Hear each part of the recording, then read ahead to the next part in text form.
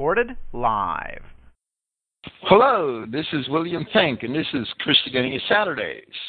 Today is Saturday, June 28th, 2014. Praise Yahweh, and thank you for listening.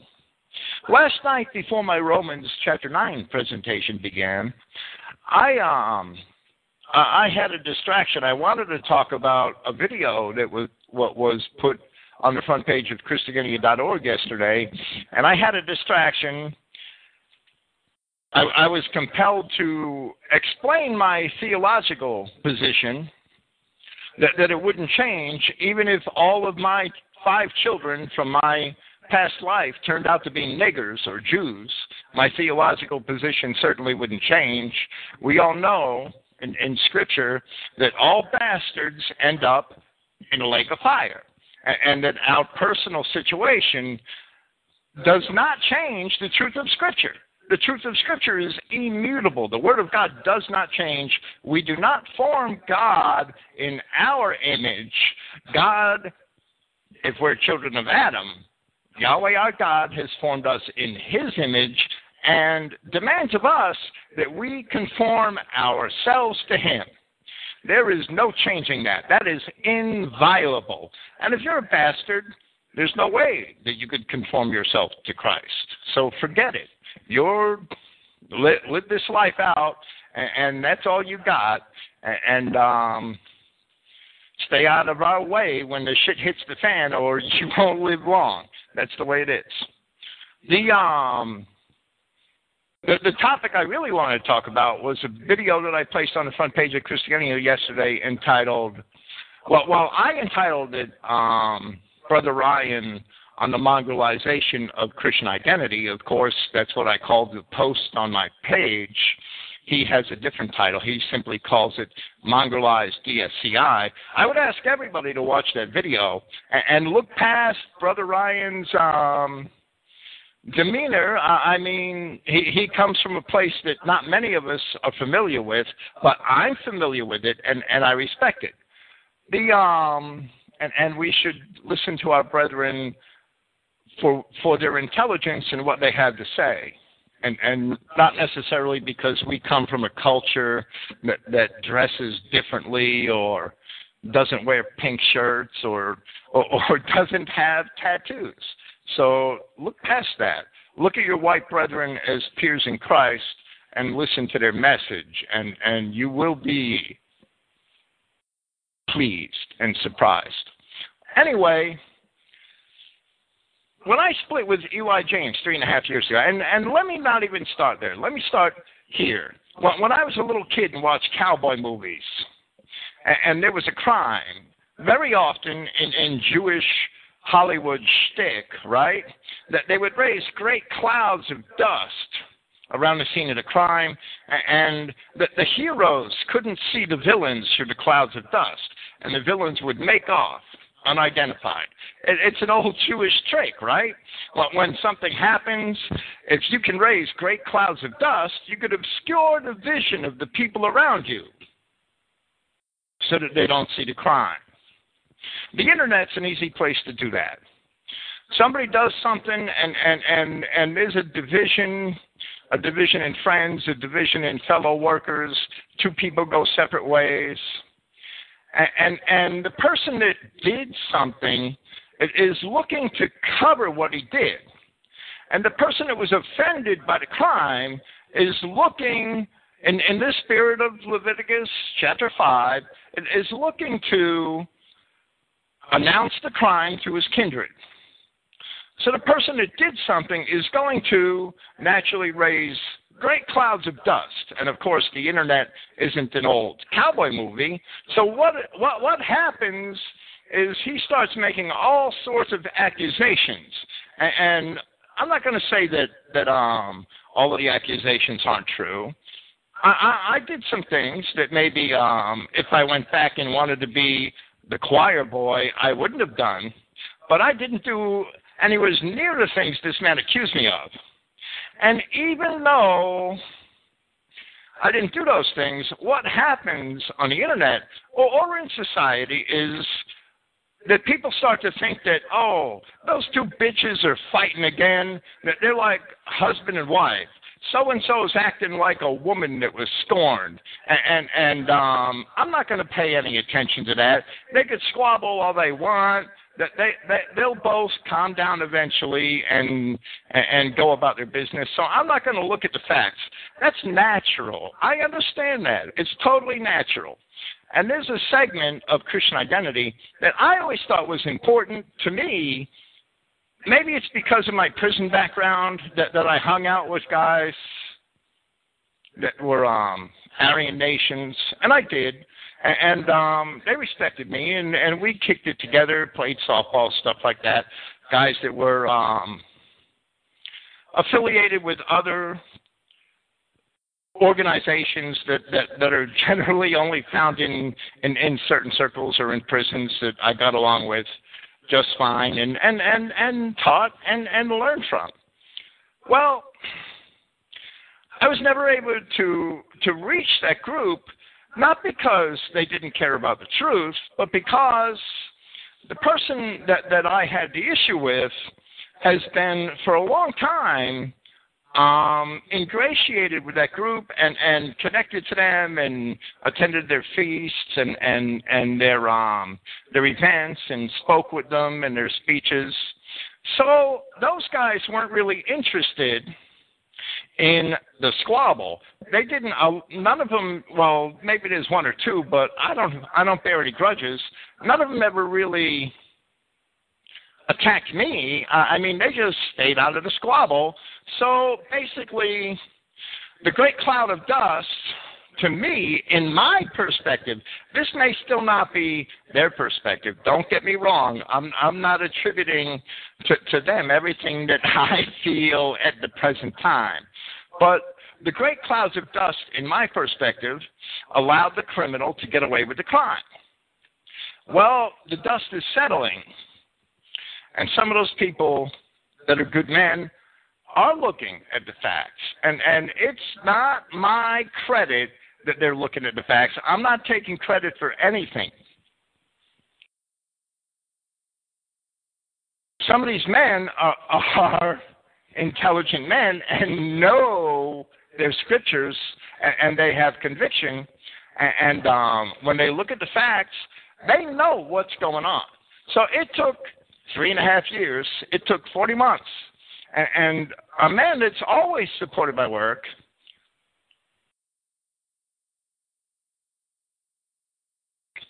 and who's actually a longtime friend of my wife, Melissa, he has taken the time to look at the details of the squabble that I've had for all this time with Eli James. And he went and heard the tapes, not my tapes. He went and heard Eli's own words, and he understood my dispute.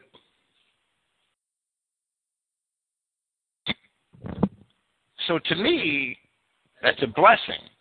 Not that I convinced him, but that he went and looked at the actual things that gave me an issue with Eli James and understood where I was coming from.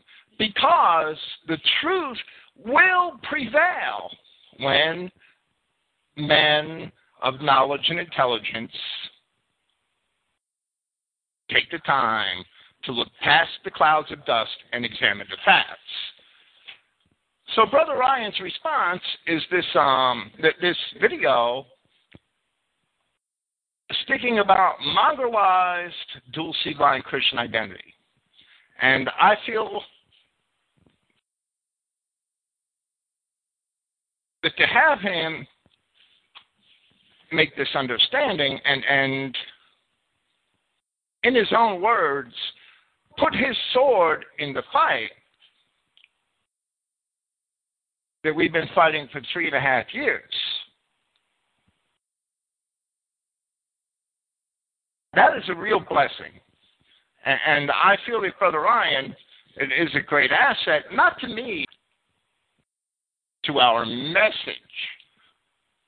Because it's the message and it's the truth. That's what matters. That's what counts. I don't count. And my listeners understand that I've made that profession here.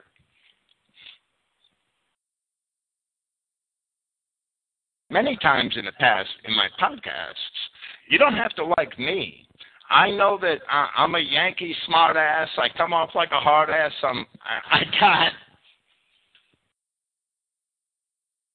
I got that Northeast accent that a lot of people are turned off by.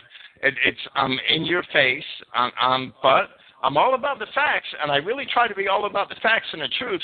It's the message that's important. It's not me that's important.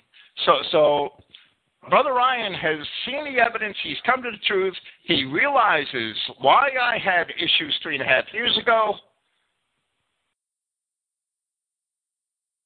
And he will be a great asset in promoting the truth of what actually happened through my relationship with Eli James and the fault that I actually find with the professions that Eli James has made, which caused me to have issues with him.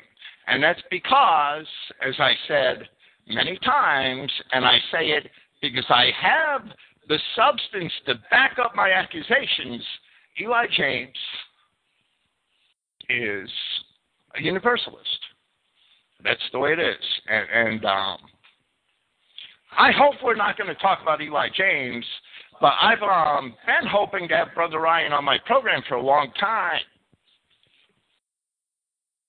So he will be here next week talking about Christian governance.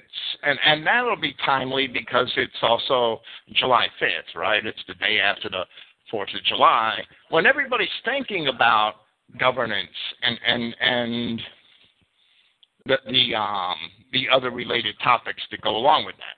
So I'm sure that'll be a fruitful program, and I look forward to doing it.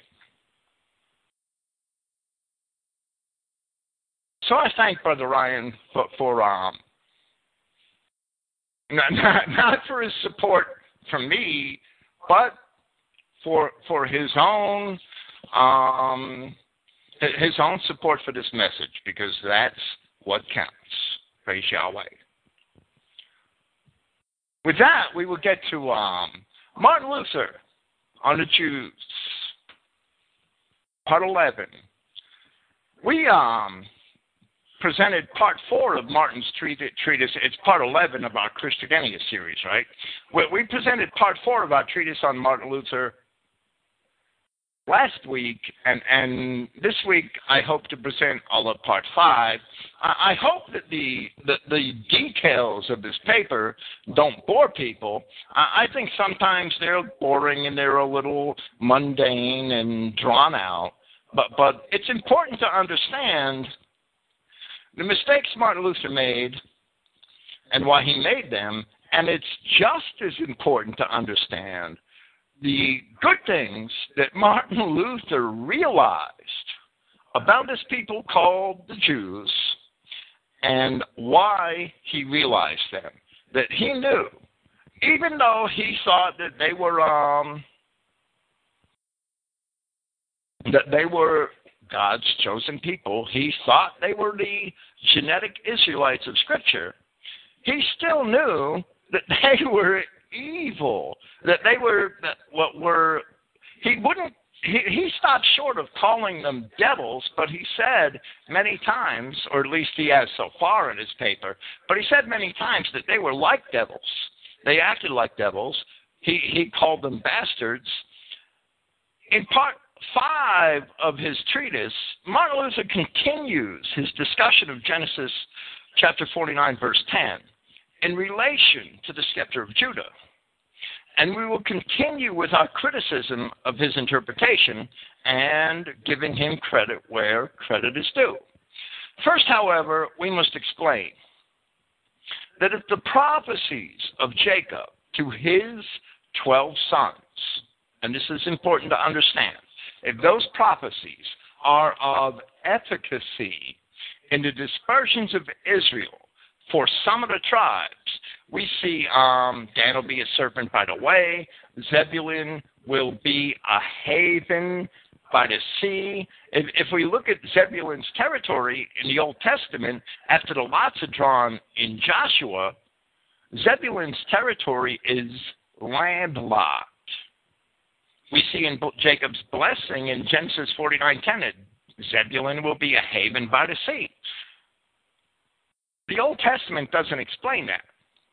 We can explain it historically. We can explain it from our Christian identity perspective, but the Old Testament does not really explain that.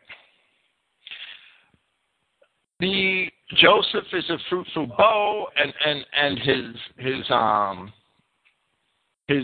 branches flow over the wall, which actually is basically a poetic way of explaining the prophecy that Jacob and the blessings that Jacob had already given to Joseph's sons in Genesis chapter 48, where he told Ephraim and Manasseh that they would be a nation, a great nation, and a company of nations.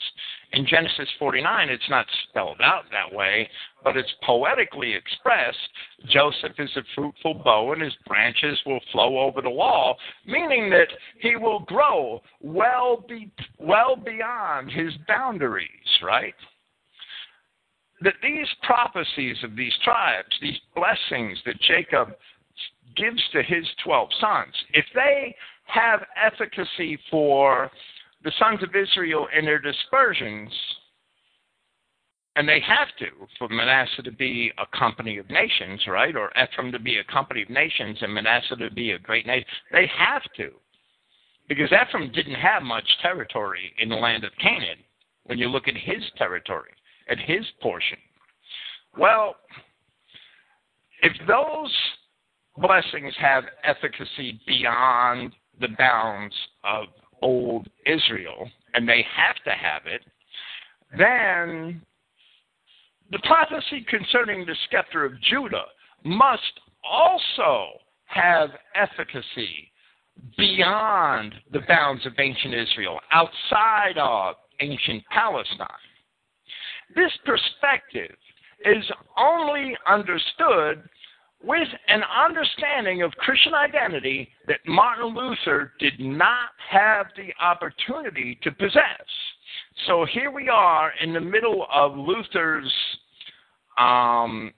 interpretation and arguments of Genesis 49:10 and the scepter of Judah and its fulfillment.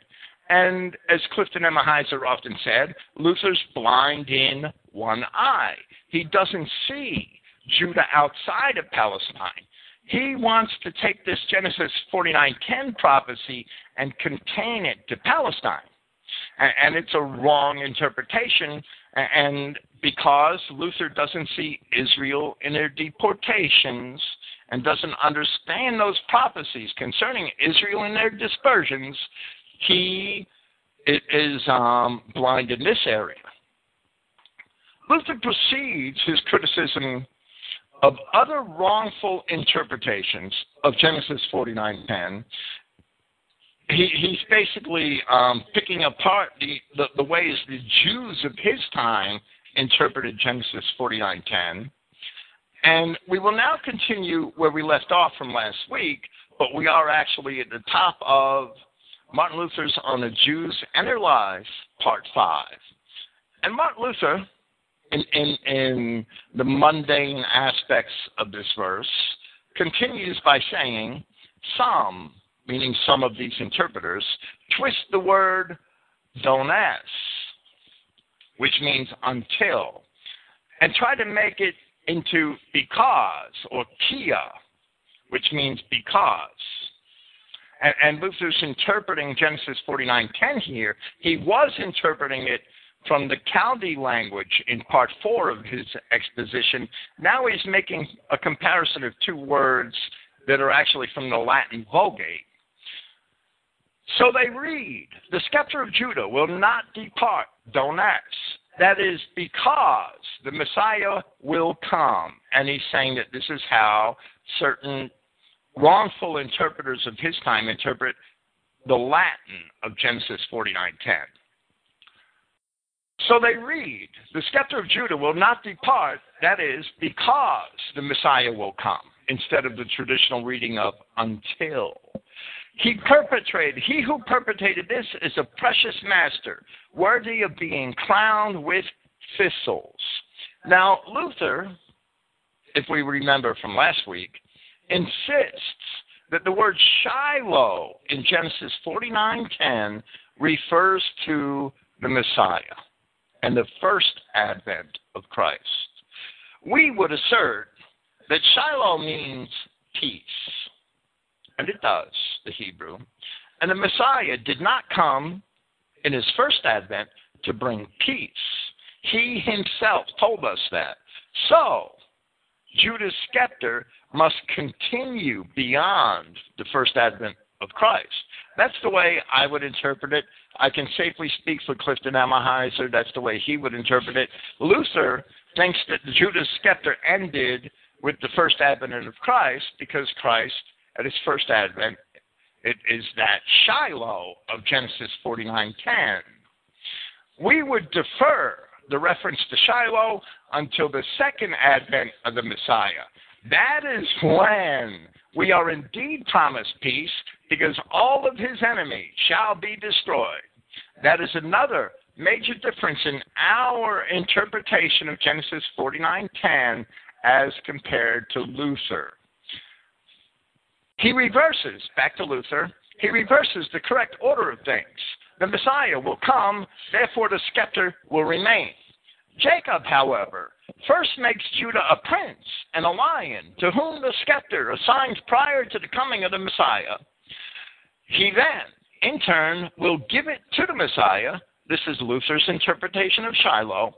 Thus, Judah retains neither the principality nor the role of lion nor the scepter, which Jacob assigned to him. Furthermore, the fool arbitrarily makes out of the term until a new term, because. This, of course, the language does not permit. In other words, Luther is arguing that it's not possible to interpret Genesis 49:10 to say that the scepter will remain with Judah because the Messiah comes. And he continues by saying, and finally, there is a rabbi who twists the word come and claims that it means to set, just as the Hebrew uses the word to come for the setting of the sun. This fellow is given to such nonsense that I am at a loss to know whether he is trying to walk on his head or on his ears. For I fail to understand the purport of his words when he says that the scepter will not depart from Judah until Shiloh, the city, goes down or sets. Then David, the Messiah, will come, where, to repeat what was said above, was the scepter of Judah prior to Shiloh, meaning the city, or Saul, the first king in Israel, who was actually a Benjamin, right?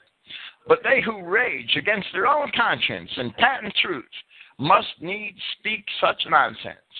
In brief, Lyra is right when he says that even if they invent these and many other similar glosses, the Chaldean text topples all of them and convicts them of being willful liars, blasphemers, and perverters of God's word. However, I wanted to present this to us Germans so that we might see what rascals the blind Jews are and how powerfully the truth of God in our midst stands with us and against them.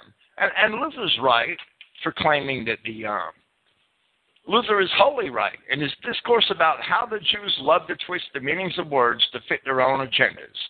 They are expert at that, absolutely. However, then Luther goes on to cite Lyra as an authority who is a converso Jew, and even if there were no other reason, that alone would be sufficient to keep Luther in a state of blindness. We've described several times in this treatise so far to date, in discussing this, that Luther consistently quoted converso Jews, and he basically admits that a lot of his learning came from these converso Jews. Lyra and Burgos, Paul of Burgos, or Burgensis, as Luther calls him,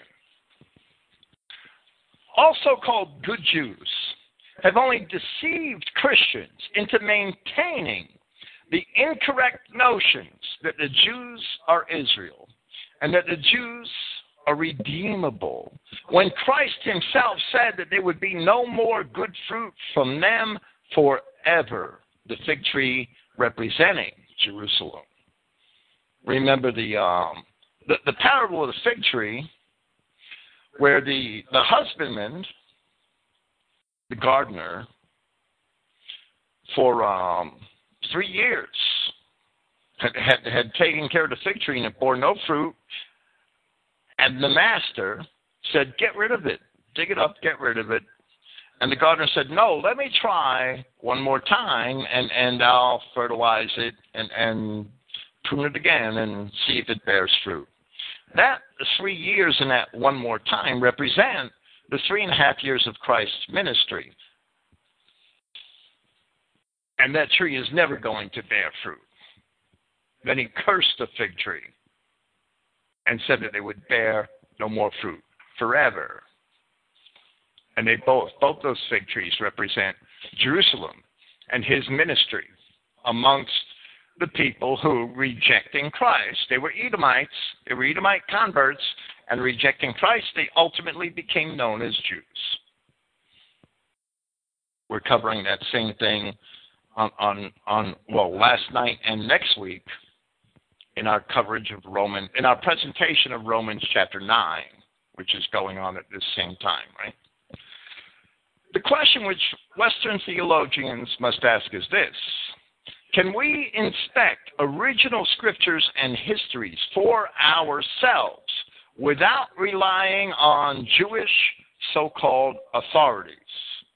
And that is a question that medieval clerics, such as Martin Luther, never seemed to ask. He took the writings of the Jews, as he just admitted in his paper, and presented it to the Germans, quoting Lyra and saying, we're here to show us what rascals these Jews are. Well, he was quoting a converso Jew to do that, to make his arguments for him. That was a huge mistake in my purview in medieval theology.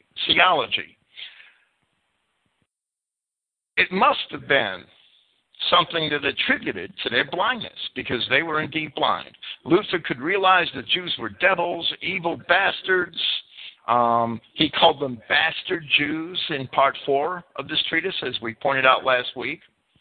It was to his credit that he realized that they were bastard Jews and there were ancient, true Jews, as he said in part 4 of this treatise, which we highlighted last week. And he compared the bastard Jews of his time to the ancient true Jews, but he still took for granted that there were good Jews that they were converted to Christianity, and he could quote from them, and he still took for granted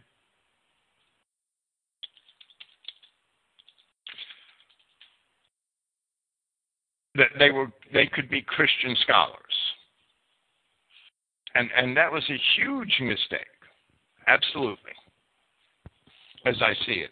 Luther didn't see it that way. A Jew converts to Christianity, he's got to be okay. He's singing our song. So many white nationalists, identity Christians, do the same thing today. They listen to this Jew, Nathaniel Kapner.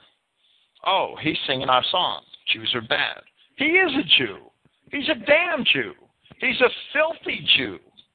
He can't be good. What is Nathaniel Kapner's role in life? I'll tell you what Nathaniel Kapner's role in life is. To dress up like a clown, make believe he's a Christian, and convince gullible idiots that Jews could be good, that there could be good Jews. That's Nathaniel Kapner's role in life. Don't fall for it. Don't push that idiot in your websites, your posts, your replies, your emails. Ignore that SOBE, because there can't be any good Jews. There's no good fruit from that tree. Christ called the Jewish authorities of his day blind leaders of the blind. and he was certainly a prophet. I'm going to quote from the first two paragraphs of the Wikipedia article on this Nicholas of Lyra, who Martin Luther is quoting here, and who he quotes throughout this treatise on the Jews of their lies. Luther relied upon the writing of Nicholas of Lyra to a great extent. I do this even though I don't really trust Wikipedia, but this article is fair and it's well cited. We're only using it to get an idea of who Luther is quoting, so we can trust it to that extent. I wouldn't trust it much further than that. Nicholas of Lyra, he lived from approximately 1270 A.D. to 1349 A.D. He's also called Nicholas Lyranus. He was a Franciscan teacher, was among the most influential practitioners of biblical exegesis in the Middle Ages. Born into a Jewish family, Nicholas of Lyra received baptism and became a Catholic Christian. They were pushing Jews into publishing houses in those days too, I guess. In 1291, he entered the Franciscan order in the convent of Verneuil sur Avre. I can't pronounce French, I'm sorry. He was a doctor at the Sorbonne by 1309, and 10 years later was appointed the head of all Franciscans in France. Imagine that, 39 years old. His major work, in English it's called Commentary Notes to the Universal Holy Scripture. Imagine that. That's the title to his major work in Latin and in English. That's what it means. Commentary Notes to the Universal Holy Scripture. Was the first printed commentary on the Bible. Printed in Rome in 1471. It was later available in Venice, Basel, and elsewhere. In it, each page of biblical text was printed in the upper center of the page and embedded in a surrounding commentary, the single most popular commentary on the Bible in the Middle Ages, written by a converso Jew. Imagine that. Nicholas of Lyra's approach to explicating Scripture was firmly based on the literal sense, which for him is the foundation of all mystical or allegorical or anagogical expositions. He deplored the tortured and elaborated readings being given to Scripture in his time by other Jews, according to Luther. The textual basis was so important that he urged that errors be corrected with reference to Hebrew texts. Now, this is actually one thing that this Jew did right, but he's not the owner of this method. An early glimmer of techniques of textual criticism. Though Nicholas recognized the authoritative value of the church's tradition, well, of course he did. He had to ingratiate himself with the dumbasses that were running the church at the time and making this Jew's commentary the most popular commentary in print. We would have several issues with Lyra's approach to Scripture, regardless of whether we think that some of his methods have legitimacy. And I do, admittedly, but he didn't invent these methods. The insistence upon textual criticism, I employ it in the Christogenea New Testament, which leads one to identify and investigate all the manuscripts and attempt to determine which of those manuscripts are the most reliable.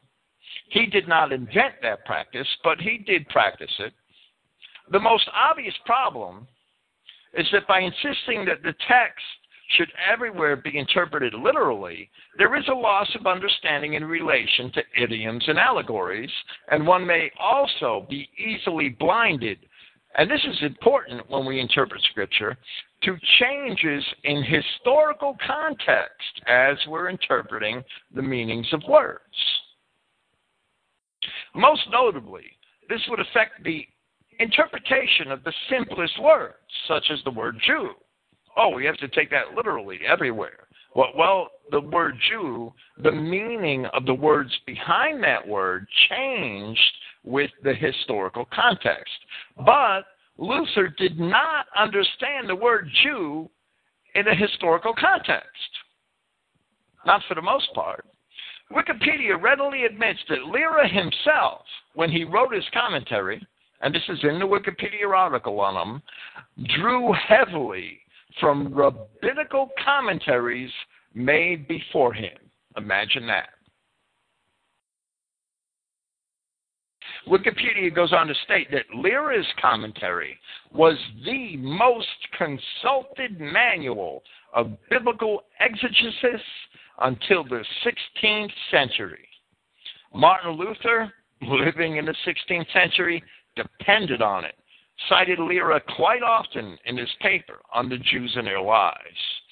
He used his commentaries, Lyra's commentaries, extensively in his own work on the book of Genesis entitled Lectures on Genesis. He drew heavily from Nicholas of Lyra. Therefore, Luther represents a long line of tradition. Converso Jew devils learning from unconverted Jew devils who were in turn the instructors of Christians in the Middle Ages. No wonder why we're blind. And all of this is clearly contrary to the words of our Savior and the warnings of his apostles. But it happened. And it's too late for us to fix it. And if we understand the revelation, the prophecies in Scripture, we should understand that our idiocy as a people facilitated the prophecy of God. He knew it. He foresaw our idiocy. He foresees the mistakes that we make today, no doubt, and he uses them in his grand plan to show us that he is God. And we'll know it in the end if we don't know it now. Back to Luther. Now that we've had enough of Nicholas of Lyra and we see some of the sources and influence that Luther had, and now that some have noticed that such evasions, talking about these crazy interpretations of Genesis 49:10, but such evasions and silly glosses are null and void. They admit that the Messiah came at the time of the destruction of Jerusalem, but they say he is in the world secretly, sitting in Rome among the beggars and doing penance for the Jews until his time for his public appearance is at hand. And yes, that would be an antichrist statement, as Luther is about to admit. He's attributing it to some of the Jews of his time. These are not the words of Jews or of men. This is Luther. He's attributing this statement to the Jews, and he says, these are not the words of Jews or of men, but those of the arrogant, jeering devil who most bitterly and venomously mocks us Christians and our Christ through the Jews, as if to say, the Christians glory much in their Christ, but they have to admit to the yoke of the Romans. They must suffer and be beggars in the world, and not only in the days of the emperors, but also in those of the Pope. After all, they are impotent in my kingdom, the world, and I will surely remain their master. Yes, vile devil, just mock and laugh your fill over this now. You will still tremble enough for it. Understanding those words, examining those words, Luther is admitting that the ideas which the Jews express are devilish, and that those ideas are repeated by Jews. But he still finds a way to avoid labeling the Jews as devils by saying that the devil is using the Jews somehow to say these things. He's not labeling the Jews as devils, even though Christ himself considered the Jews to be devils. Wow. Luther had to be affected by converso Jews such as Nicholas of Lyra to have that huge cognitive disconnect. oh, the Jews, they're not devils themselves, but some mystical hocus-pocus devil is working in the background that we can't see, and he's pulling the strings of the Jews like marionettes on a stage so that the Jews say the things the devil wants them to say instead of the things the Jews say. Well, Luther is wow. He's far off base with that one. He should have simply realized that the Jews are devils. Christ told the Jews that they were the sons of their father, the devil, and the works of the devil they would do.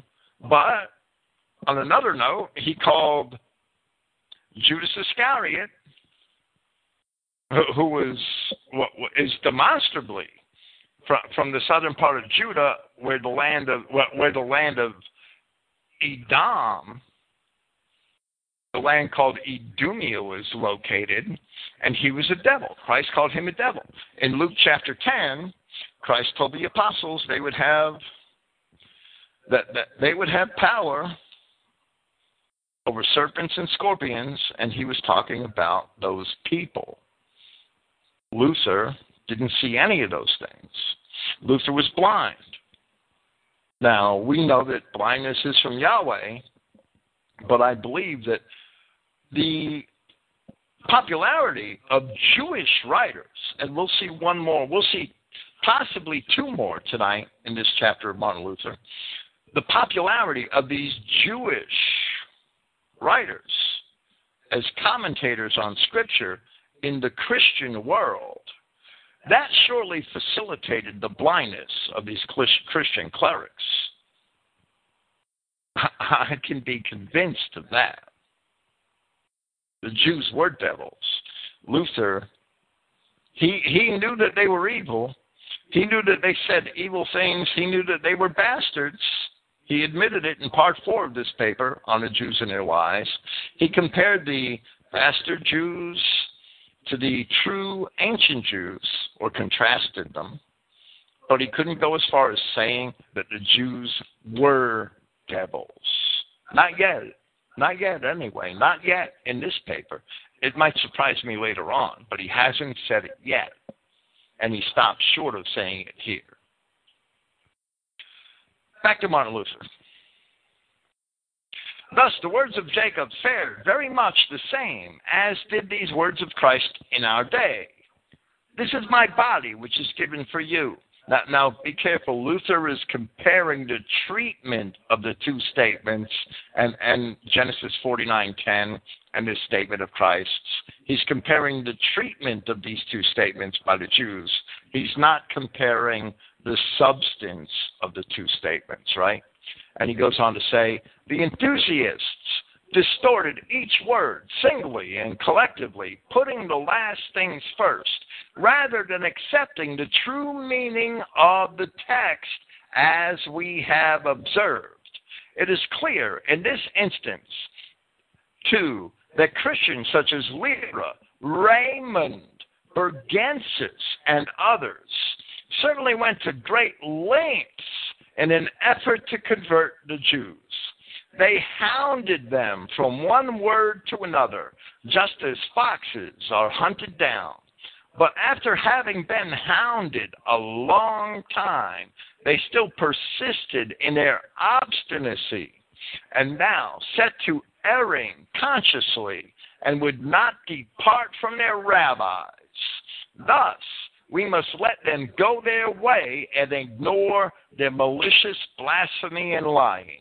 And the truth is, if we understood the gospel, Christians should have never been trying to convert Jews. Never. However, these medieval Christians thought that they should be converting Jews, probably because of commentators such as Lyra and Bergensis. Here, Martin Luther mentions one name that he mentioned in previous sections, Bergensis. That's Paul of Burgos. We'll be talking about him momentarily. And he mentions another name which he had not mentioned yet in this paper on the Jews and their lies, and that's the name of Raymond. The Raymond who Luther refers to here, who's obviously an influence on Luther, at least a small one, is Raymond Lull. His name is spelled Ramon in Spanish, Ramon, R-A-M-O-N, Lull, L-L-U-L-L. I know that it's probably pronounced different in Spanish, but I'm an American. He is Raymond Lully, L-U-L-L-Y, to Englishmen. Raymond Lully, kind of like Lily almost, but with a U.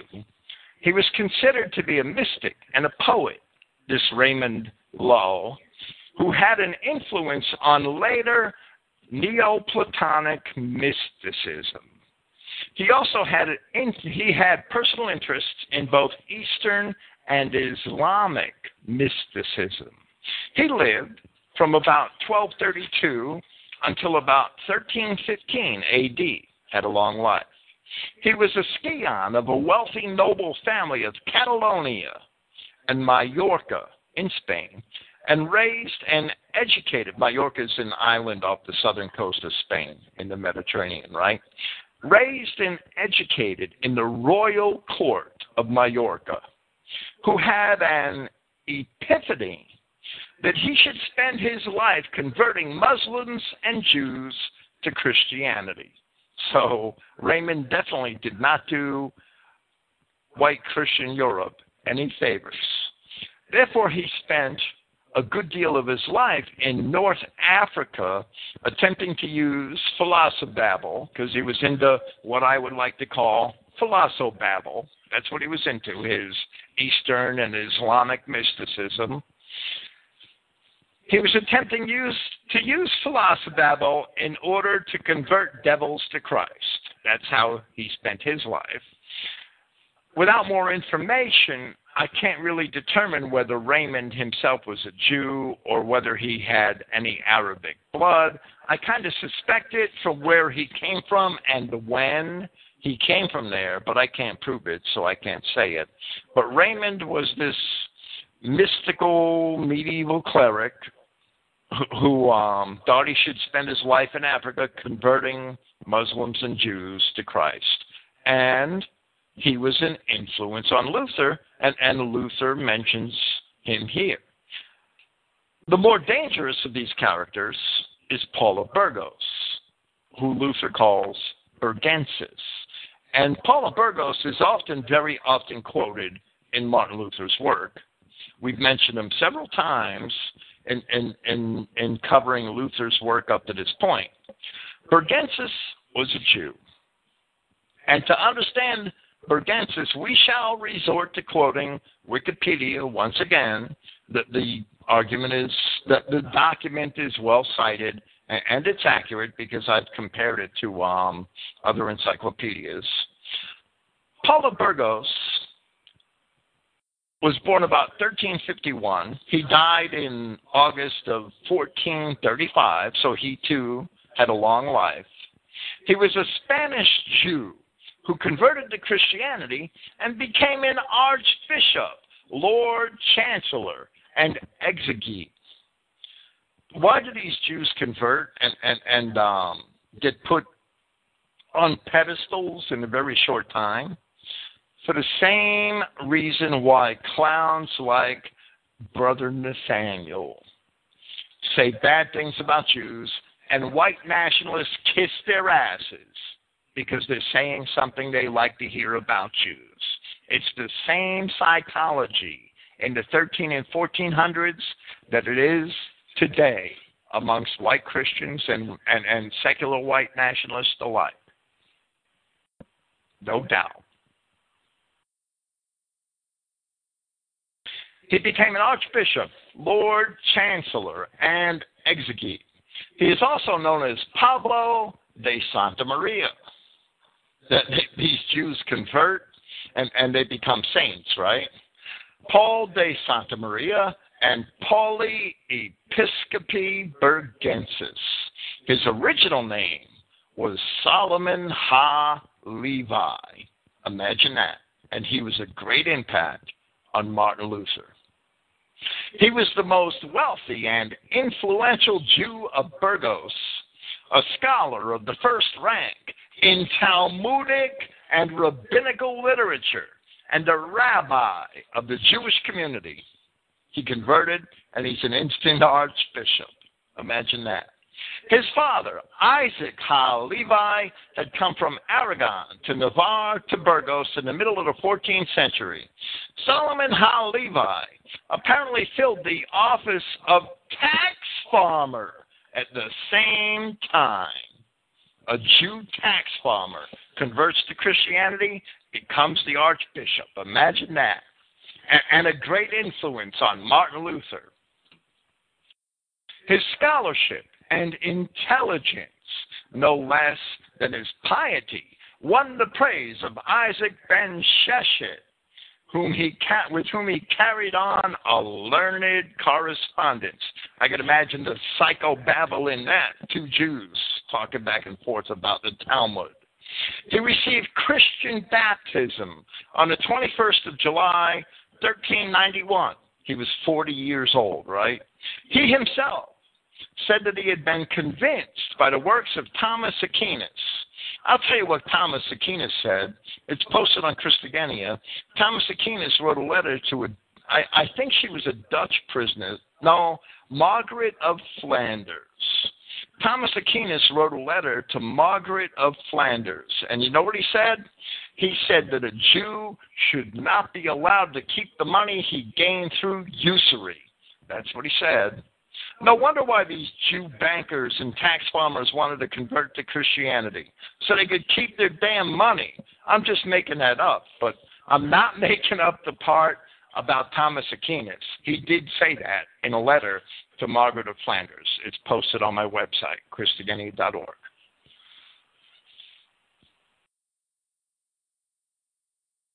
At the same time, his brothers, Pedro Suarez, a Jew, Alvar Garcia, a Jew, and his sister Maria Nunez, and his children, one daughter and four sons, all Jews, aged from 3 to 12 years, were baptized. Of course, they were aged from 3 to 12 years, right? So he just converted them. His wife, Joanna, whom he had married in his 26th year, remained faithful to Judaism, dying in that faith in 1420. She was afterward buried in the church of San Pablo, built by her husband. Paula Burgos is another devil-turned saint. I am confident that a deeper study of the works of these men would reveal that under the cover of converting to Christianity, all they really did was give their Talmudic rabbinical training a legitimate Catholic face, thereby basically, in essence, teaching Christians to learn the learning of the Jews.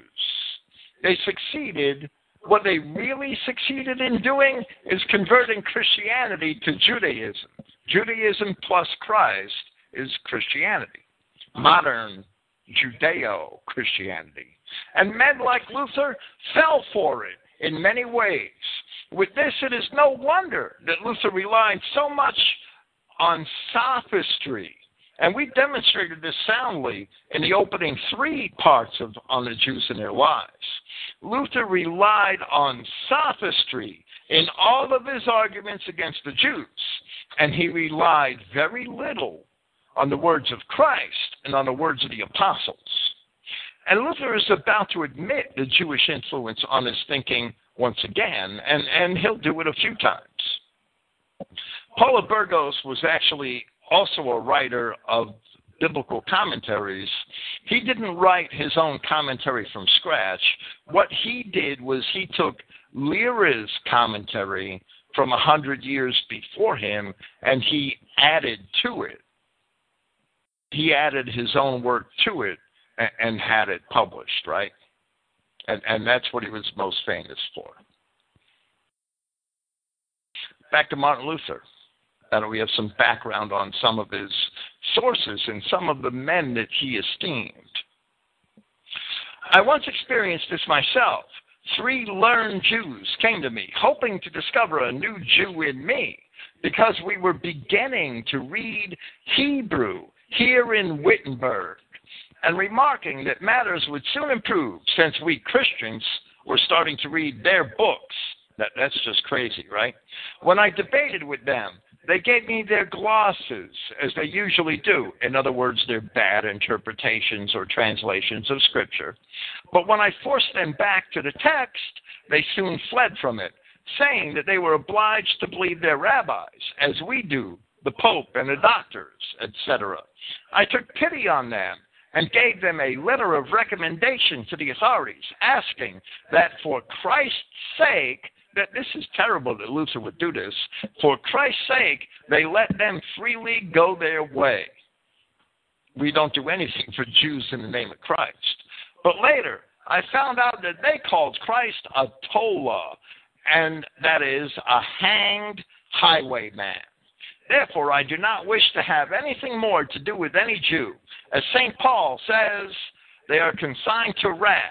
Well, Luther should have been listening to St. Paul in the first place instead of thinking that he could do better than Paul or that he could do better than Christ and he'll actually convert some Jews. No, if Christ couldn't convert them, forget them. And that's what the apostles taught.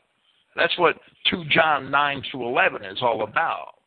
If they don't already have the doctrine of Christ, get them out of your house. Therefore, I do not have anything more to do with any Jew. As St. Paul says, they are consigned to wrath. The more one tries to help them, the baser and more stubborn they become. Leave them to their own devices. Martin Luther's finding out the hard way. We Christians, however, can greatly strengthen our faith with the statement of Jacob, assuring us that Christ is now present and that he has been present for almost 1,500 years, but not, as the devil jeers, as beggars in Rome, as a beggar in Rome, rather as a ruling Messiah. If this were not so, then God's word and promise would be a lie. By statement of Jacob, he's referring to his interpretation of Genesis 49:10, right? If the Jews would only let Holy Scripture be God's word, they would also have to admit that there has been a Messiah since the time of Herod, no matter where, rather than awaiting another. But before doing this, they will rather tear and pervert Scripture until it is no longer Scripture. And this is, in fact, their situation. They have neither Messiah nor Scripture, just as Isaiah 28 prophesied of them. The text of Isaiah chapter 28 is initially addressing the drunkards of Ephraim. The drunkards of Ephraim were not in the Babylonian captivity. They did not return to Palestine with Nehemiah and Ezra, and who therefore were never Jews. They were never Judeans. So they certainly could not ever have been Jews. However, if Luther intends the later half of the chapter, it goes on to address those that rule this people which is in Jerusalem, which he surely seems to intend, right? And it says in verse 16, therefore, thus saith Yahweh God, behold, I lay in Zion for a foundation, a stone, a tried stone, a precious cornerstone, a sure foundation. He that believes shall not make haste. Now the Apostle Peter, quoting that passage, said in his epistle at 1 Peter chapter 2, verse 6, that those who stumbled at that stone were appointed to stumble at that stone. In other words, Luther should have never been attempting to convert Jews. They stumbled at that stone 1,600 years before him. If Peter says they were appointed to stumble at that stone, and Luther's trying to convert Jews, he's actually resisting that appointment. 1 Peter 2:6. Wherefore also it is contained in the Scripture, behold, I lay in Zion a chief cornerstone, elect, precious, and he that believes on him shall not be confounded. Unto you therefore, which believe he is precious, but unto them which be disobedient, the stone which the builders disallowed, the same is made the head of the corner, and a stone of stumbling, and a rock of offense, even to them who stumble at the word, being disobedient, whereunto also they were appointed, meaning those that rejected Christ back in the first century, they were not supposed to accept Christ. They were appointed to disobedience. We are not supposed to be converting these Jew bastards. Nathaniel Kapner, he might dress up like a circus clown, but he's a Jew, and he's always going to be a Jew. He can never be accepted by Christians. And if you're a Christian and you're watching this clown's videos and pasting his links in your little Facebooks, you're a clown. It is not the Christian's place to dispute with Jews over the Old Testament. Paul announced the gospel, and like Christ, he had men inquire into the scriptures for themselves to see if it was true.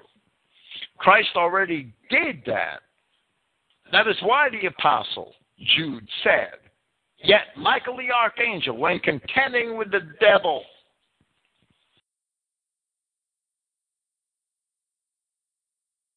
he disputed about the body of Moses." He ain't referring to the skin and bones.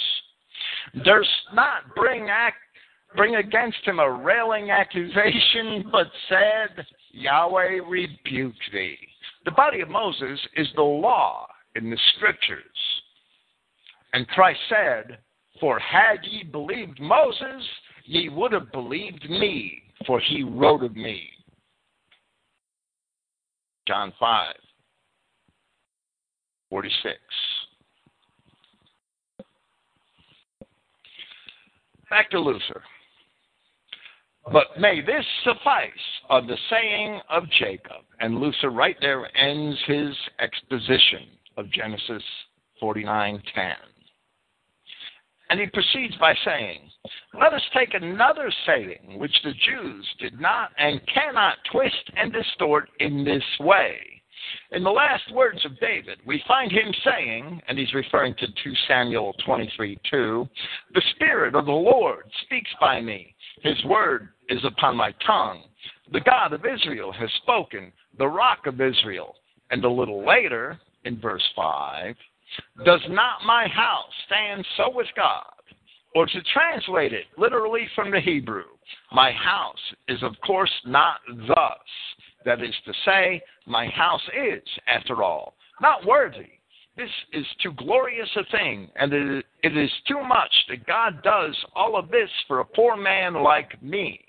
For he has made me an everlasting covenant, ordered in all things and secure. Note well how David exalts with so numerous and seemingly superfluous words that the Spirit of God has spoken through him, and that God's word is upon his tongue. Thus he says, "The God of Israel has spoken, the rock of Israel," etc. It is as if he were to say, "My dear people, give ear. Whoever can hear, let him hear. Here is God who is speaking and saying, listen." What is it then that you exhort us to listen to? What is God saying through you? What does he wish to say to you? What shall we hear? This is, continuing with Luther, right? "This is what you are to hear, that God made an everlasting, firm, and sure covenant with me," meaning with David, "and my house, a covenant of which my house is not worthy. Indeed, my house is nothing compared to God, and yet he did this." What is this everlasting covenant? Oh, open your ears and listen. My house and God have bound themselves together through an oath. This is a covenant, a promise which must exist and endure forever. For it is God's covenant and pledge, which no one shall or can break or hinder.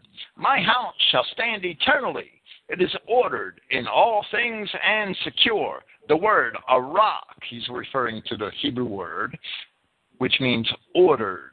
The word a rock conveys the meaning that it will not disappoint or fail one in the least.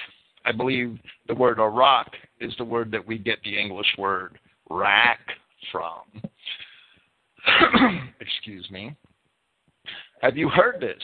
And do you believe that God is truthful? Yes, without doubt. My dear people, do you also believe that he can and will keep his word? Well and good. If God is truthful and almighty and spoke these words through David, which no Jew dares to deny, then David's house and government, which are the same thing, must have endured since the time he spoke these words, and must still endure and will endure forever, that is, eternally. Otherwise, God would be a liar. In brief, either we must have David's house or heir who reigns from the time of David to the present and in eternity. Or David died as a flagrant liar to his last day, uttering these words, as it seems, as so much idle chit-chat. God speaks, God says, God promises. It is futile to join the Jews in giving God the lie, saying that he did not keep these precious words and promises. We must, I say, have an heir of David from his time onward, in proof of the fact that his house has never stood empty, no matter where his heir may be. For his house must have been continuous and must ever remain so. Here we find God's word, that this is an everlasting, firm, and sure covenant without a flaw, but everything in it must be a rock, meaning ordered, magnificently ordered, as God orders all his work. Psalm 111:3, full of honor and majesty in his work. And usually when Luther quotes scripture, he quotes very short pieces. We would agree with Luther on the nature of the interpretation of David's throne. It was definitely eternal. It had to be on earth. It had to be forever. But we would disagree that it is found in the remnant 70 weeks kingdom in Judea. We would also disagree that Shiloh is come, since we esteem that reference to Shiloh to mean the second advent of Christ. However, it is clear in any event that Luther does not understand the true nature or location of Judah, the actual tribe of Judah. He goes on to say, now let the Jews produce such an heir of David, for they must do so, since we read here that David's house is everlasting, a house that no one will destroy or hinder, but rather, as we also read here, and he quotes 2 Samuel 23:4, it shall be like the sun shining forth, which no cloud can hinder. If they are unable to present such an heir or house of David, then they stand fully condemned by this verse, and they show that they are surely without God, without David, without Messiah, without everything, that they are lost and eternally condemned. And all this is true. But the simple fact of the matter is that the Jews are not Judah. Of course, they cannot deny that the kingdom or house of David endured uninterruptedly until the Babylonian captivity, even throughout the Babylonian captivity, and following this to the days of Herod. It endured, I say, not by its own power and merit, but by virtue of this everlasting covenant made with the house of David. And we elaborated on this when Luther talked in length of Genesis 49, verse 10, in our last presentation, that yes, the house of David endured forever, but it certainly did not endure in Judea beyond the Babylonian captivity. It must have endured, but there was no throne of David's in Jerusalem, nor a lawgiver from Judah. And Luther made a big exposition in part 4 of his treatise, saying that this scepter is a king on a throne. And that this word for lawgiver meant just what it says, a lawgiver. There was no lawgiver from Judah, in Judah, at any time after the Babylonian captivity. For most of the time after the Babylonian captivity, Judea was a subject state of foreign kings, the Persians, the Greeks, the Romans. It was only independent for about 90 years, from about 156, 154 in there BC, when the Maccabees defeated the Seleucids, unto about 63 BC, when Judea became a subject kingdom to the Romans. It was only independent for about 90 years, and during that 90 years, it was not ruled by men of Judah. It was ruled by the Levitical priests, the high priests known as the Maccabees.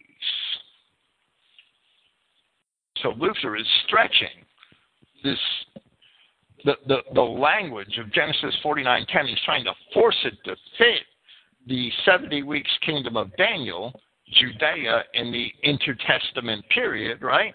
He's forcing it to fit that period, and it doesn't. Luther continues, for most of their kings and rulers were evil, practicing idolatry, killing the prophets, and living shamefully. For example, Rehoboam, Joram, Joash, Ahaz, Manasseh, etc., surpassed all the Gentiles or the kings of Israel in vileness. Because of them, the house and tribe of David fully deserved to be exterminated. That was what finally happened to the kingdom of Israel. Well, no, it wasn't, but Luther thought it was. However, the covenant made with David remained in effect. The books of the kings and of the prophets exultantly declare that God preserved a lamp or a light to the house of David, which he would not permit to be extinguished. Thus we read in 2 Kings, chapter 8, verse 19, and in 2 Chronicles, chapter 21, verse 7, yet the Lord would not destroy the house of David because of the covenant which he had made with David, since he had promised to give a lamp to him and to his sons forever. That same thought is expressed in 2 Samuel 7:12. And of course, all these promises are true, but none of it is in Judea. And Luther is about to quote at length from 2 Samuel chapter 7, from verse 12 and other verses, while he ignores 2 Samuel chapter 7, verse 10. He quotes 2 Samuel 7:12. He ignores 2 Samuel 7:10. I'm going to read 2 Samuel, all 3 verses, 10, 11, and 12 from chapter 7. Moreover, the word of Yahweh, I will appoint a place for my people Israel. Now, Yahweh is telling David this while they are in Palestine, in Israel, in Jerusalem. So this place that's appointed cannot be in Palestine, in Israel, or in Jerusalem. Moreover, I will appoint a place for my people Israel, and I will plant them, that they may dwell in a place of their own, and move no more. Neither shall the children of wickedness afflict them any more, as before time. And as since the time that I commanded judges to be over my people Israel, and have caused thee to rest from all thine enemies. Also, Yahweh telleth thee that he will make thee a house. Yahweh is telling David he will make David a house. And when thy days be fulfilled, thou shalt sleep with thy fathers, and I will set up thy seed after thee, which shall proceed out of thy bowels, and I will establish his kingdom. Luther tries to interpret that as Christ. Is really not correct. By way of contrast, look at the kingdom of Israel. Back to Luther, right? Where the rule never remained with the same tribe or family beyond the second generation, with the exception of Jehu, who by reason of a special promise carried it into the 4th generation of his house. Otherwise, it always passed from one tribe to another, and at times scarcely survived for one generation. Moreover, it was not long until the kingdom died out completely, but through the wondrous deeds of God, the kingdom of Judah remained with the tribe of Judah and the house of David. It withstood strong opposition on the part of the Gentiles round about, from Israel itself, from uprisings within, from gross idolatries and sins, so that it would not have been surprising if it had perished in the third generation under Rehoboam, or at least under Joram, Ahaz, and Manasseh. But it had a strong protector, who did not let it die or let its light become extinguished. The promise was given that it would remain firm, eternally firm and secure, and so it has remained and must remain down to the present time and forever. For God does not and cannot lie. And of course, all of the scripture is true. But Luther cannot justly account for it after 586 BC. He cannot account for it after 586 BC. He tries hard to apply Genesis 49:10 to the 70 weeks kingdom, but it doesn't work. The 70 weeks kingdom, Genesis 49:10, cannot be found in the 70 weeks kingdom, not with any honesty. And Luther tries hard because he has no conception of Judah outside of Palestine. He's blind to the dispersions of Israel. The Jews drivel that the kingdom perished with the Babylonian captivity. As we said earlier, well, the Jews aren't wrong about everything, right? The kingdom in Judea certainly did. As we said earlier, this is empty talk, for this is constituted but a short punishment, definitely confined to a period of 70 years. That 70 years applied to the temple, right, in the city. God had pledged his word for that. Moreover, he preserved them during this time through splendid prophets. Furthermore, King Jehoiachin, also known as Jeconiah, was exalted above all kings in Babylon, and Daniel and his companions ruled not only over Judah and Israel, but also over the Babylonian Empire. And this in part is right, but Daniel and his companions is a vague reference, and Daniel and his companions were not the appointed descendants of David. Furthermore, Yahweh explicitly said that Jehoiachin, or Jeconiah, as he's called, Yahweh explicitly said that he would not have a descendant to rule over Judah. His house was cursed. Luther is stretching matters because he does not comprehend that most of the real tribe of Judah is far beyond the borders of Babylonia and Palestine. He can't see the fulfillment of Genesis 49:10 because he doesn't understand the dispersions of Israel and Judah. So therefore, he's trying to force Genesis 49:10 into the 70 weeks kingdom. It does not work.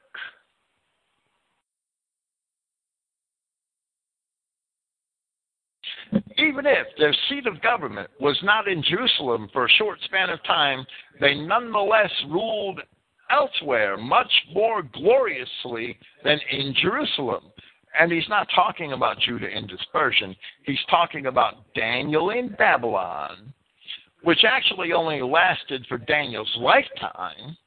Luther has blurred the throne of David into the Judeans in general, which itself is an abuse of the prophecy, because the promise to David was very explicit that he would never want a man of his seed sitting on a throne somewhere over Yahweh's people. There's nothing. None of the men of Judah in the 70 weeks kingdom were rulers over the people of Judea. None of them. And that was the word of God in the curse of Jeconiah, which we repeated here last week. See if I can pull it up real quick.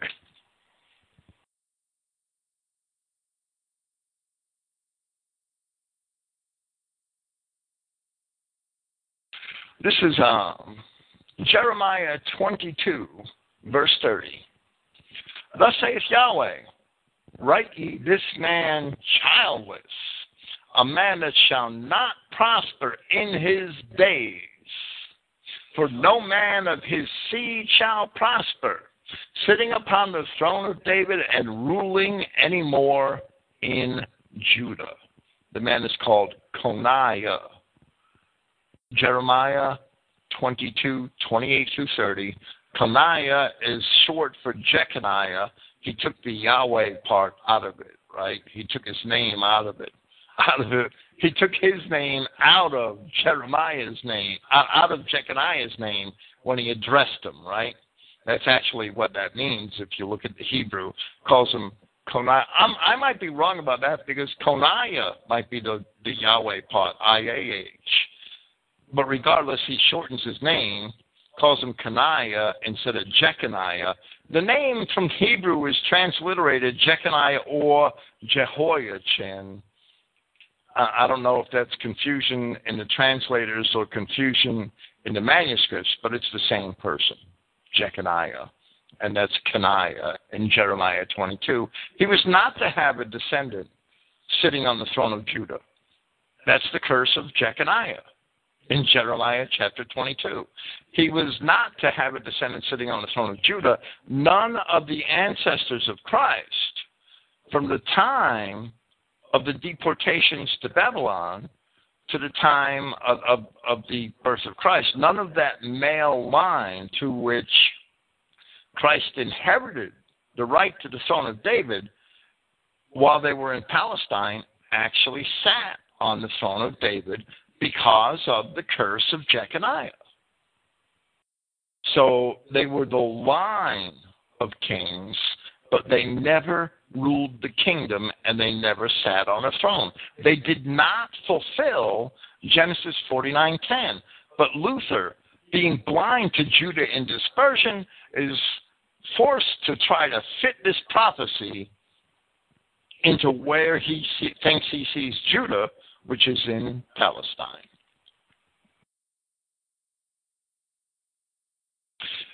Thus, we may say that the house of David did not become extinct in Babylon, but shone more resplendently than in Jerusalem. They only had to vacate their homeland for a while by the way of punishment. For when a king takes the field of a foreign country, he cannot be regarded as an ex-king because he is not in his homeland, especially if he is attended by great victory and good fortune against many nations. Rather, one should say that he is more illustrious abroad than at home. And here Luther is inventing a history for Judah and Palestine, which the nation never had. He's trying to take the promise that David would never want a man of his seed to sit on the throne. He's trying to change that into another promise in Scripture, which he mentioned about the light before Judah, right? He's saying that they shined forth in Palestine. But that doesn't mean that the prophecy is fulfilled that David had a man sitting on the throne in Palestine. He did not. That prophecy to David and that scepter of Judah in Genesis 49:10, that was not fulfilled in Palestine in the 70 weeks kingdom, not by any means. Luther's forcing the interpretation. He goes on to say, if God kept his covenant from the time of David to that of Herod, preserving his house from extinction, he must have kept it from that time on to the present, and he will keep it eternally, so that David's house has not died and cannot die eternally. For we dare not rebuke God as half truthful and half untruthful, saying that he kept his covenant and preserved David's house faithfully from David's time to that of Herod. Well, David still had no man sitting on the throne in Palestine from Zedekiah's time, who was Jeconiah's uncle, right, until the time of Herod. No man from David's seed sat on a throne in Palestine. So while Luther's claiming we can't take God as half truthful and half untruthful, he's still interpreting this prophecy in a way which makes God half truthful and half untruthful. He can't help it because he doesn't see Judah beyond the bounds of Palestine. He's trying to force fit this prophecy into Palestine. It don't work. Christian identity has to be true or the word of God fails.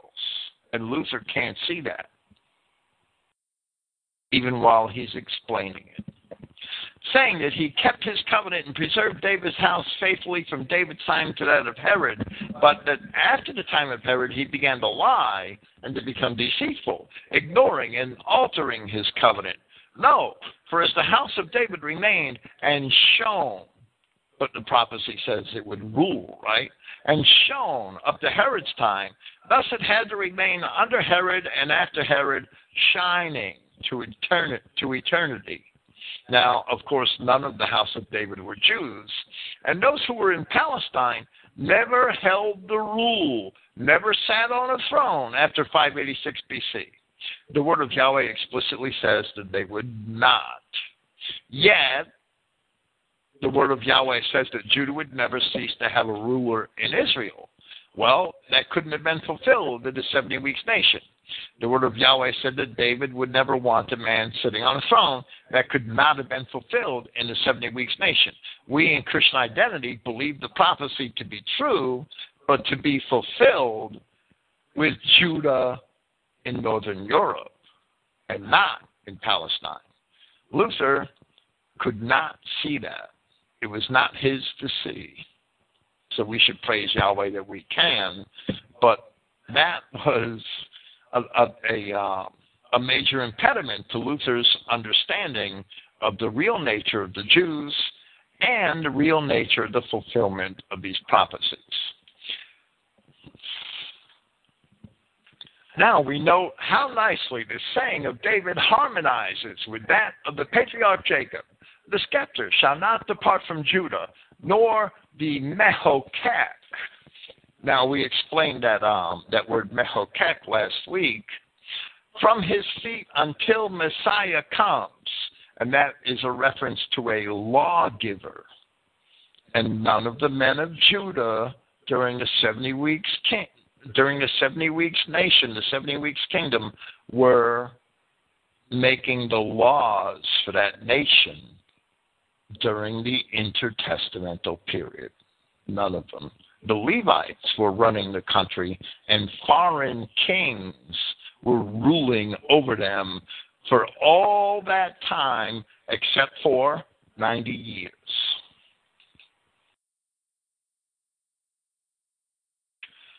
The scepter shall not depart from Judah, nor the mehokek from his seed until Messiah comes, and to him shall be the obedience of the peoples. Genesis 49:10. How can it be expressed more clearly or differently than that David's house will shine forth until the Messiah comes? It doesn't say shine forth. It's talking about the scepter. And Luther in part 4 insisted that it was talking about the scepter as a symbol of rule over the people. And it's talking about the lawgiver. And Luther, in part 4, insisted that that word referred to lawgivers, legislators. Luther changes scepter and lawgiver to shine forth in order to force fit this prophecy of Genesis 49:10 into his interpretation so that it fits the intertestamental period remnant in Judea. And he goes on to say, then through him the house of David will shine, meaning through the Messiah, not only over Judah and Israel, but also over the Gentiles, or over other and more numerous countries. And Luther universalizes the term for nations by accepting the Jewish definition of the word, meaning that it means non-Jews. But the word Gentiles, everywhere it appears in the New Testament, means nations. It's from the Greek word ethnos. It does not mean non-Jews. It means nations generally. Everywhere it appears in the Old Testament, it comes almost everywhere. Not quite. Sometimes it comes from the word am, which means a people, but usually it comes from the word goy, which means a nation. And the promise to Rebekah was that 2 goy are in thy womb. So 2 Gentiles are in Rebekah's womb. 2 nations. Luther, that interpretation of that word ethnos to mean Gentiles or non-Jews, that is a Jewish interpretation. And I'm sure that Luther got that from Burgos and Lyra, because he couldn't have gotten it from classical Greek. Not at all. Those nations in the New Testament, where Paul often talks of the nations, and Romans chapter 4 proves this beyond doubt, he's talking about the nations which were Israel, which Israel became in their dispersions. And that's who he addresses all of his epistles to. And once again, even though that is the plain interpretation in so many of Paul's epistles, Luther was blind to it. Now, we understand that it was the providence of Yahweh that made Luther blind to that. But I would kind of bet that it was Luther's reliance on converso Jewish scholars that facilitated that blindness. Yahweh uses our sins all the time to effect his will. And we see that in little stories in Scripture, with Judah and Tamar, for instance. If Judah didn't go chasing after a whore, there would be no tribe of Pharez, and there would be no tribe of Zerah. But Judah went chasing after a whore. Yahweh used Judah's sin to effect something good, because all the tribe of Judah would be Canaanites if Judah were not whoremonger. So Yahweh took something bad and facilitated it. He took our sin and facilitated his good from it to fulfill his promise. That happens on a larger scale too. The children of Israel were told that they didn't kill all the Canaanites, that those Canaanites would be thorns in their eyes. Well, the children of Israel, they did not kill all the Canaanites. Christ healed the Canaanite woman for that reason, so that she would be thorns in our eyes, and some idiots would be professing universalism because he healed the Canaanite woman's daughter. Lyra and Bergensis were Canaanites, and they were thorns in Martin Luther's eyes. There's no doubt whatsoever.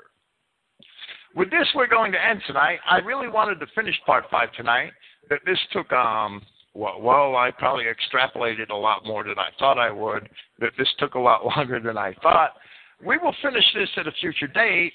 I don't know if I'm going to have time to finish it in July and to move on to part 6 in July. I'm going to do at least one weekend of call-in programs at the end of July.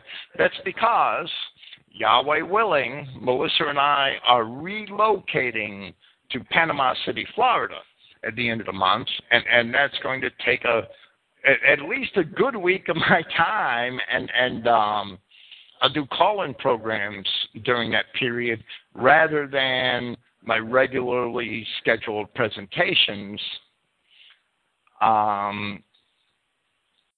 If we don't get back to Luther in July, we'll definitely get back to him in August.